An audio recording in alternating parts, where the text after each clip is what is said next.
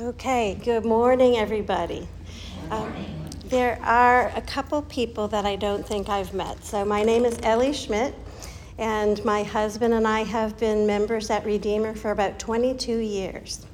So I know, I was 3 when we joined. Thank you. We are studying the Minor Prophets this year, which sounds a little scary. When Claudia and I and some of the other ladies were talking about what should we study this year, we weren't sure. But Claudia asked, is there anything anybody doesn't want to study? And I said, the Minor Prophets, which might be why we're studying the Minor Prophets, because God does have a sense of humor, and he was getting my attention out of my own mouth. So I want to tell you where the Minor Prophets are, but first I want to tell you what I'm using for study guides or study notes for learning about the Minor Prophets, because I'm learning along with you. I don't know that I've never studied the whole group of Minor Prophets, and so we need some help with that. I'm using the ESV, the English Standard Version Bible. I will throw other copies or other versions in, but I'll let you know when I do that. I'm using James Montgomery Boyce's commentary on the Minor Prophets. And then I'm using R.C. Sproul's devotional called Table Talk. My husband has a collection of Table Talk that goes back years and years. And so they did the Minor Prophets one year, and I'm using this also as a resource. I've also, for today, used a lot of internet resources, and all these charts and maps I have are thankfully borrowed from people online who put them together. So if you want to know the references, they're on the bottom of the pages. I tend to be a wanderer, so this mic thing is making me more nervous than anything, because I want to go over here and talk to you about where we find the Minor Prophets in the Bible. The Bible itself is a book made up of 66 smaller books.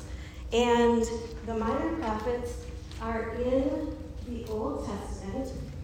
You should have this chart that shows about the books, how the Old Testament is broken up. So we have the law, history, poetry, and prophets. That kind of helps give a framework for what we're doing. And you see that in the prophets category, there's major prophets and minor prophets. Now, I think that this unfortunate title of Minor Prophets has impacted us because words matter. And so I have thought, minor, not that important, not going to read them. They're a little confusing, skipping those. But not true. These prophets were just as much spoken to by God, ordained by God, used by God, as the major prophets. And if you look at the other side of your sheet, the timeline, you'll see that the minor prophets and major prophets were sticking all throughout history together. So it's not that the major prophets came first and had a more important message, and then the minor, did I say that right? The major prophets came first and then the minor, they were all together. So it's really just about length of book. So the Hebrew Bible calls the minor prophets the 12. So we're going to go with the 12. We're not going to call them minor prophets anymore. We're just going to call them the 12 because they were 12 important books and still are 12 important books. You can hold me to that when I say minor prophets and go, no, we're calling them the 12. I want to go ahead and give you a little quick history lesson. And I'm hoping that this thing won't fall.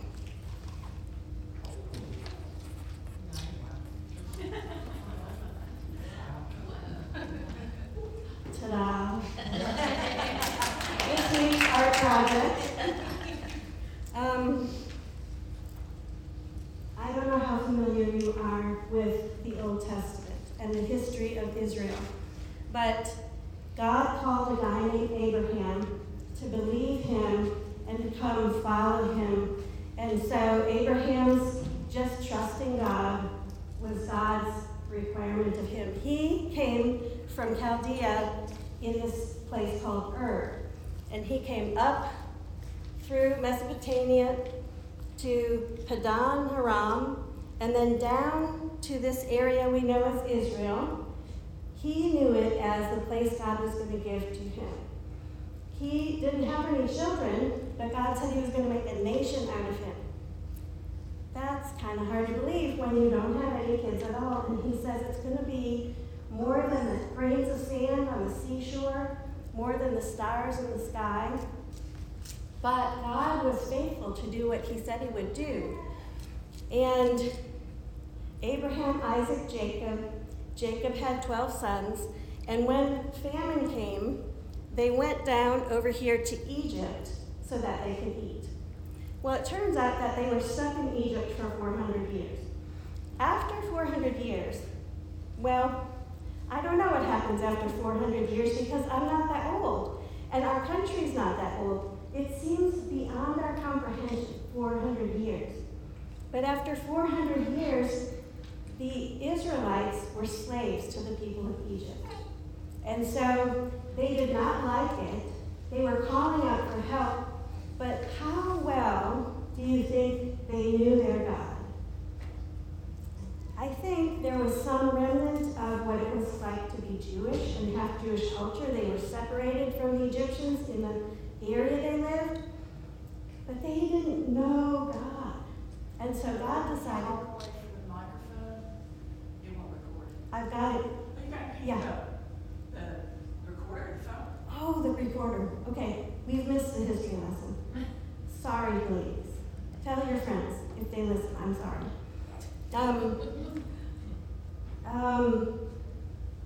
They didn't know his power, right? And so God raised up Moses and called them out of Egypt to worship him. And what did he use to get them freed from Egypt? You can say it. Plagues. Big plagues. That's a big deal. That showed a lot of power. And then they came out and they were kind of stuck with the Egyptian army behind them and the Red Sea in front of them, and God did what? Parted the sea. And they came through. And then the Egyptians were drowned. And then they came up here and were in this area and coming to the promised land. And we know then trouble was stirred up because God gave them his law at Mount Sinai after they came out of Egypt, and they came to the promised land and they were afraid. And they decided to go with fear over faith in this God who was mighty and powerful. After wandering for 40 years, they came back to the promised land, and God said, choose. I've given a covenant. I've made a covenant with Abraham, Isaac, and Jacob. Now, you choose. Will you follow me? Will you be my people? If you choose life, I will bless you in every way. If you choose death, curses will come upon you and you'll be destroyed. Please choose life. I love you. And so they said, yes, we'll follow you. They went into this promised land, and as you can see in the yellow here, they were surrounded by all kinds of other tribes of people and cultures that didn't worship God, worshiped other gods, and Israel, like us, saw other things, and they thought, ooh, that looks good, I want that. And they were enticed away from the Lord. What happened was, through their history, they had kings. After Solomon died, there were world powers that, this map is definitely not to scale. Israel is not this large, but I wanted you to see Israel because it's our focus. But After Solomon died, Israel was broken into two countries. The northern part was the country of Israel, and the southern part was the country of Judah. And so God said, if you don't walk with me, I'm going to bring all these curses on you. And so one of the curses is going to be that you're going to be taken out of your country. And so Assyria, which was the world power at the time, came in and took captives from Israel and took them back to Assyria, which had to be a terrifying thing. And then they took other peoples and planted them in Israel so that the place would be populated with non-Israelites. Later, Babylon, which was a province of Assyria, grew stronger and overtook Assyria. And then Babylon came in and took captives from Judah and brought them over. Miraculously, there were at least a couple of waves of captives who returned to Judah and then rebuilt the temple and rebuilt the walls around Jerusalem. And as they were doing that, Persia became the next world power. So I just wanted to give you some perspective about where these things were happening. If you are interested in looking, there are details I'm sure you can't see from where you're sitting. Okay, let me put this back in.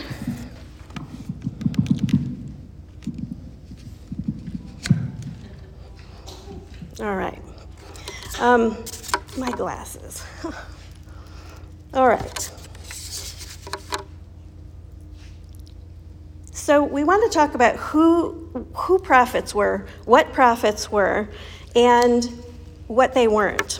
So usually when a prophet comes to mind, if you're not familiar with the Bible at all, you might think about fortune tellers, or you might think about occult people who look into shiny glass balls or something like that. That is not what the prophets of the Bible were. There definitely were false prophets who brought messages of their own, but the Bible's prophets were people, men who God called specifically to the office of prophet. Prophets were moved by the word of God that he put in them. They weren't moved by the things that they thought they should tell others. They weren't teachers, they weren't preachers, unless that was their vocation before they were called. But they were proclaimers, and they were people who called Israel to repentance. They were calling Israel to do the things that God had asked them to do earlier, when he cut covenant with Abraham, and when he said to them, choose today who you'll serve, me or the prophet, the other nations and gods around you.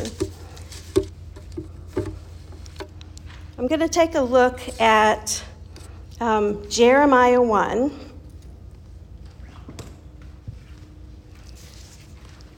Not sure how to do this all.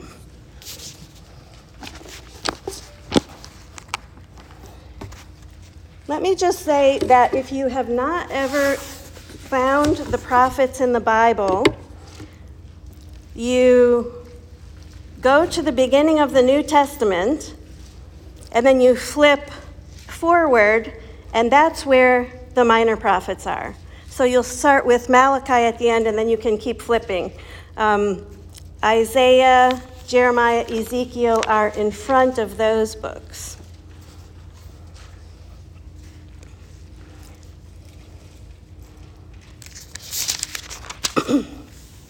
Of course, I've chosen my Bible with the smallest print in my whole house. And I'm at the age where that's not a good idea. Let's go ahead and read Jeremiah 1. Let's start with the call to Jeremiah. Now the word of the Lord came to me, saying, before I formed you in the womb, I knew you, and before you were born, I consecrated you. I appointed you a prophet to the nations. Before you were born, I appointed you a prophet to the nations. And did Jeremiah say, all right, that's awesome, I want to do that? No. He said, then I said, Lord God, behold, I don't know how to speak. He said something similar to what Moses said to God when he called him to speak for him. Jeremiah added, for I am only a youth.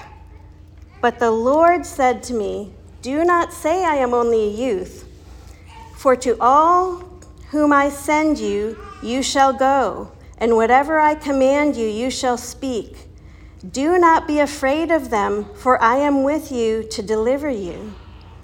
Then the Lord put out his hand and touched my mouth, and the Lord said to me, behold, I have put my words in your mouth. See, I have set you this day over the nations and over kingdoms, to pluck up and to break down, to destroy and to overthrow, to build and to plant. Jeremiah didn't really have much choice in the matter. God had chosen him. And God doesn't call people who he finds qualified a lot of the time. God qualifies the people that he calls. And so he wants people who are going to be responsive to him. And Jeremiah was trying pretty hard to say, this is not a good idea. I'm too young. I don't know how to lead people. I don't know what to do here. And God says, I'm giving you my words, and you're going to go, and this is a scary list.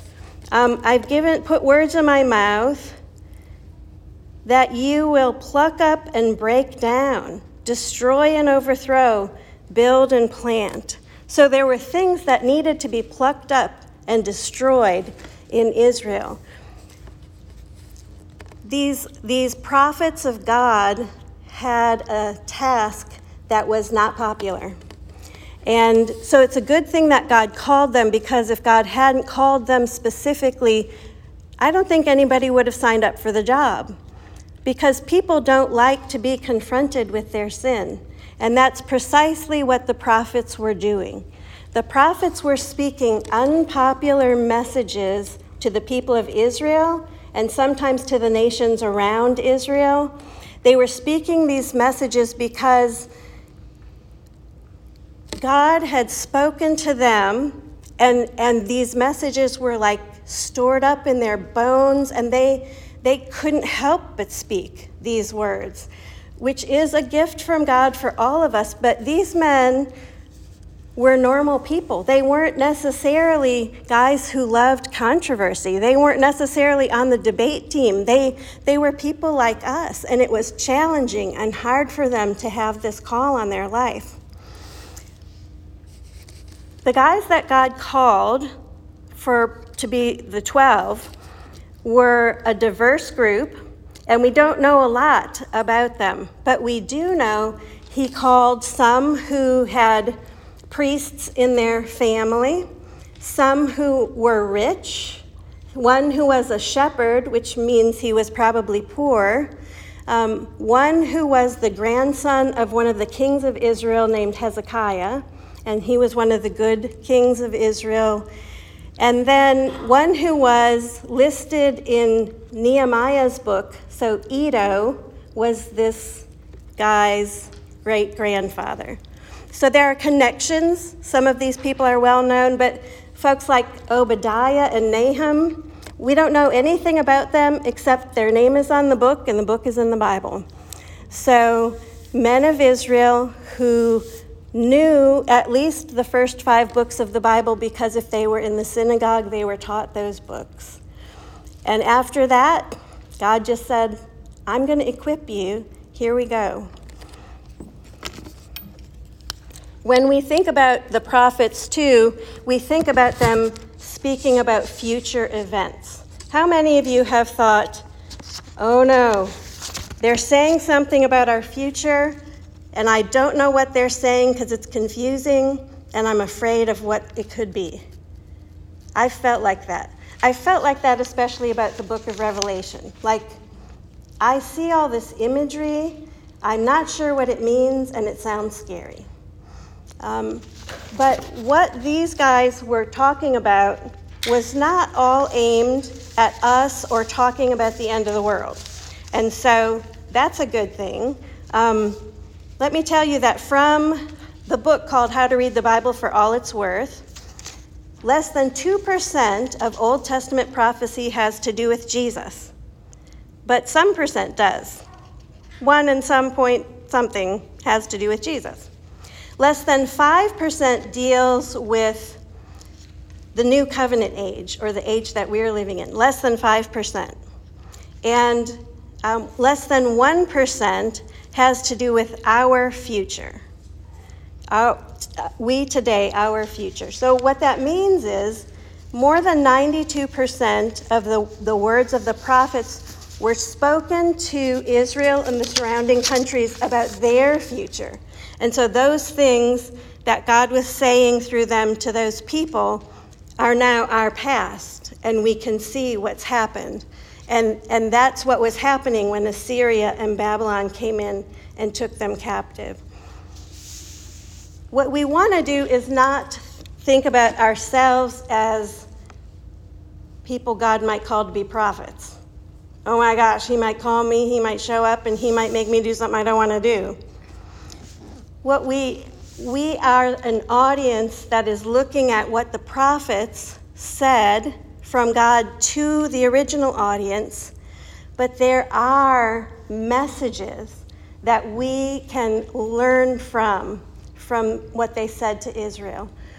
There are lots of messages that we're going to look at about justice, and not blanket justice, but how the church, or how Israel, was so happy being affluent, looking good, and approving of each other, that they weren't giving their hearts to the Lord, and they weren't concerned with the poor in their midst, or the poor in their city. How many of you get intimidated when you see somebody and you're like, she's got it all together? I definitely know I don't have it all together. And so, how can I go hang out with her? Well, we all know, and if you don't know, let me tell you, those people don't have it together either. But sometimes they don't know they don't have it all together. And dressing nicely and having the houses and doing the social thing, they're still seeking their okayness in those things. And that's what Israel was doing at that time. And we're tempted to have it all together, like we think other people do, because it looks good. And they seem to have joy and ease. But it's not true. There's sorrow and pain in all of our lives. And when we are honest with ourselves and the people around us, and we have humble hearts, we have more open ears to hear what it is that God has to say to us.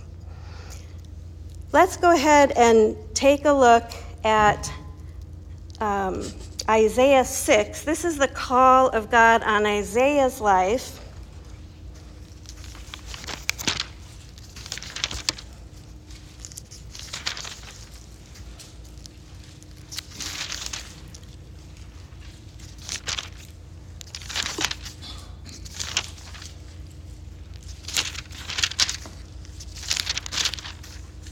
So as I read this, the question I'm asking is, why would these men continue to be prophets? Why would they continue to proclaim this message of repentance to the people of Israel?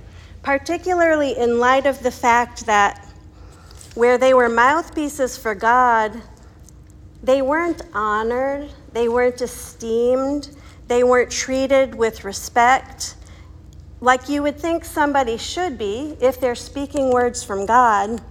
Instead, they were mocked, they were rejected, they were abused, and they were thrown out of town or thrown out of the country. They were not popular. They were accused of lying. And there were false prophets around who were telling the people of Israel what they wanted to hear. They were telling them, God's going to bless you just as you are. You don't have to do anything. And those guys were welcomed in. And so why would these prophets continue to speak this message?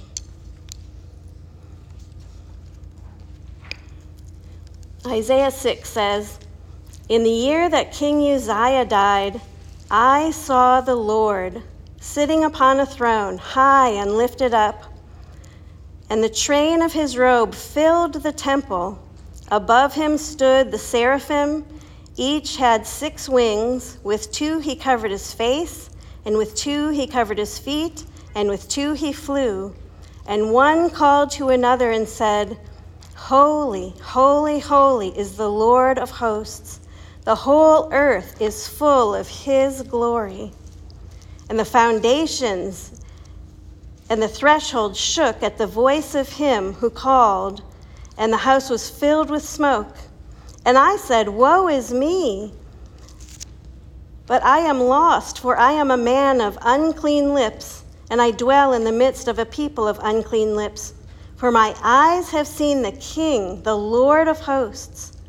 Then one of the seraphim flew to me, having in his hand a burning coal that he had taken with tongs from the altar. And he touched my mouth and said, 'Behold, this has touched your lips. Your guilt is taken away, and your sin atoned for.' And I heard the voice of the Lord saying, 'Whom shall I send, and who will go for us?' Then I said, 'Here I am, send me.' And he said, 'Go.'" How many of you have had an experience with the Lord where it felt like the curtain was drawn back a little bit more, and there was a deeper connection between you and Jesus? Have any of you had that experience? It's a beautiful, beautiful gift from the Lord. When I've had 3 experiences like that in my life that were quite short but life-changing. One of those times I was on a missions trip, worshiping with a group of people, and other than that, there was nothing special happening, but we were focusing on worshiping the Lord, singing, and I was standing with my hands raised, and it felt like the curtain opened or the clouds parted, and the intensity of love that I felt was so fulfilling, beautiful, powerful, that I thought as I stood there, I don't ever want to leave. I don't ever want to leave the presence of this love. It was life transforming for me to taste the presence of the Lord and who he was. And Isaiah was either having an intense vision or was plucked up and was in heaven for a little while, and he saw the Lord seated on his throne. These guys had an intense personal call from God that changed who they were. And their fire for God, their love for God compelled them to go forward. And it's just interesting that they were people just like us. And in the midst of this ministry, they would talk back to God, they would ask him questions, they would interact with him, and then sometimes they wouldn't think he was around. And just like us, they would want his presence again. Please, come on. Where are you? I'm talking to you. Lord, do you know what has happened? I am in trouble here. I need you. Jeremiah says, you enticed me and you tricked me. And these people want to kill me, and I don't think you care. Where are you? I can't believe you tricked me. Have you ever talked to God like that? You can, as long as you keep listening, because eventually he's going to say, I didn't trick you. I love you. I know what I'm doing, and it's good for you, and it's good for me. These guys continued on because the holiness of God is so vast, so beautiful, so powerful that it envelops us. And God wants us to come to him because he has made us for himself. And he's the one who satisfies, and he's the one who has life for us. When Israel was being told by God to choose life or choose death, he wasn't impartial. He said, I want you to choose life. And two of the verses from Deuteronomy 30, God says to his people, for this commandment I command you today is not too hard for you, neither is it far off, but the word is very near you. It is in your mouth and in your heart, so that you can do it. He also says, therefore choose life that you and your offspring may live. The Lord your God, that you may live loving the Lord your God, obeying his voice and holding fast to him, for he is your life and length of days. And so as we look at the message of the prophets this year, we're going to look at how we too are called to repentance, how we too are called back into relationship with the Lord. We're walking with the Lord. If you weren't walking with the Lord, you wouldn't be sitting in this room. But walking with the Lord and looking at our hearts and seeing, where are we worshiping other things? Where are we more focused on ourselves than caring about people God puts in our way that he wants us to care about? Are our hearts turned toward the Lord to see his beauty, to see his holiness, and to have humble hearts that listen and follow instead of just do our own thing? One tidbit this week that I'll end on is, the Queen has died. I found it very sad. My daughter Annie texted me in all caps, the Queen of England is dead. And I was like, what? And, that got my attention more than any news story because she had it in all caps. And I thought, isn't it crazy how I, an American woman in North Carolina, am moved by the death of this queen? And now, with no relationship to her, of course, but seeing her as a figurehead in the world, just her presence caused stability in life. And I remember, I like royal things. I'm sure some of you do too. And I remember different things on TV and seeing their beautiful gowns and their robes. And I remember getting up really early in the morning to watch Princess Diana's wedding. Anybody else? Half of you are way too young for that. But we had to get up at like 4 or 5 in the morning to see the wedding. And Diana's wedding gown had a train that went way far behind her.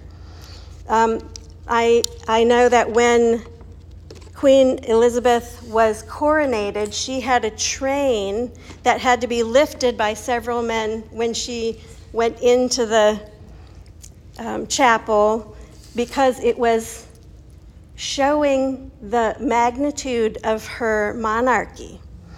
And so in ancient times, similarly, the quality of the robe and the length of the train indicated to people how important monarchs were and what level of reverence they should give. And this passage in Isaiah says, I saw the Lord seated on the throne, high and lifted up, and the train of his robe filled the temple.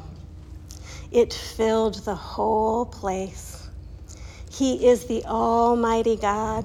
He is higher than any other ruler, any other monarch, and his reign is a good reign, and he is a good God, and he is full of love, but he is holy, holy, holy, deserving our reverence and our obedience and our love. And yet he's our daddy, and we can come and say, show me how to do that. So let's follow these prophets this year, and let's walk as women who are teachable and who are studying in light of our God who is holy, holy, holy. Let's pray. Holy, holy, holy God, we are so honored to belong to you. We are thankful for the living power of your word that is still in our possession today. Father, we pray that we would be women who are teachable, and that you, by your Holy Spirit, would give life to our flesh and bones. You would give hope to our minds. You would give motivation to our actions, and you would lead us in your ways. In Jesus' name, amen.